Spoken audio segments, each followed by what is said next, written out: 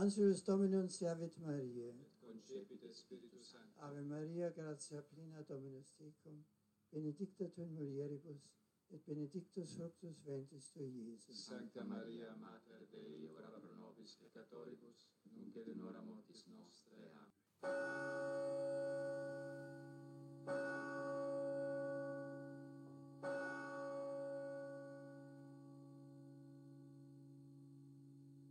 Ecce ancilla Domini. Fiat mihi secundum verbum tuum.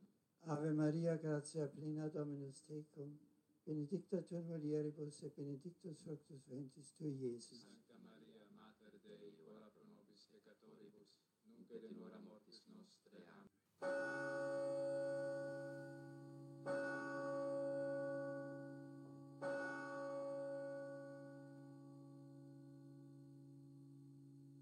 Et verbum caro factum est. Et habitavit in nobis. Ave Maria, gratia plena Dominus tecum, benedicta tu in mulieribus, et benedictus fructus ventris tui, Iesus. Sancta Maria, Mater Dei, ora pro nobis peccatoribus, nunc et in hora mortis nostrae. Amen. Ora pro nobis sancta Dei Ut genitrix. in efficiamo promissionibus Christi. Oremus, gratiam tuam quesimus Domine, mentibus nostris infunde, ut que angelo annunciante, Christi Filii tu incarnatione coniovimus, per passionem eos et crucem, ad resurrectionis gloriam perducamur, per iundem Christum Dominum nostrum. Amen.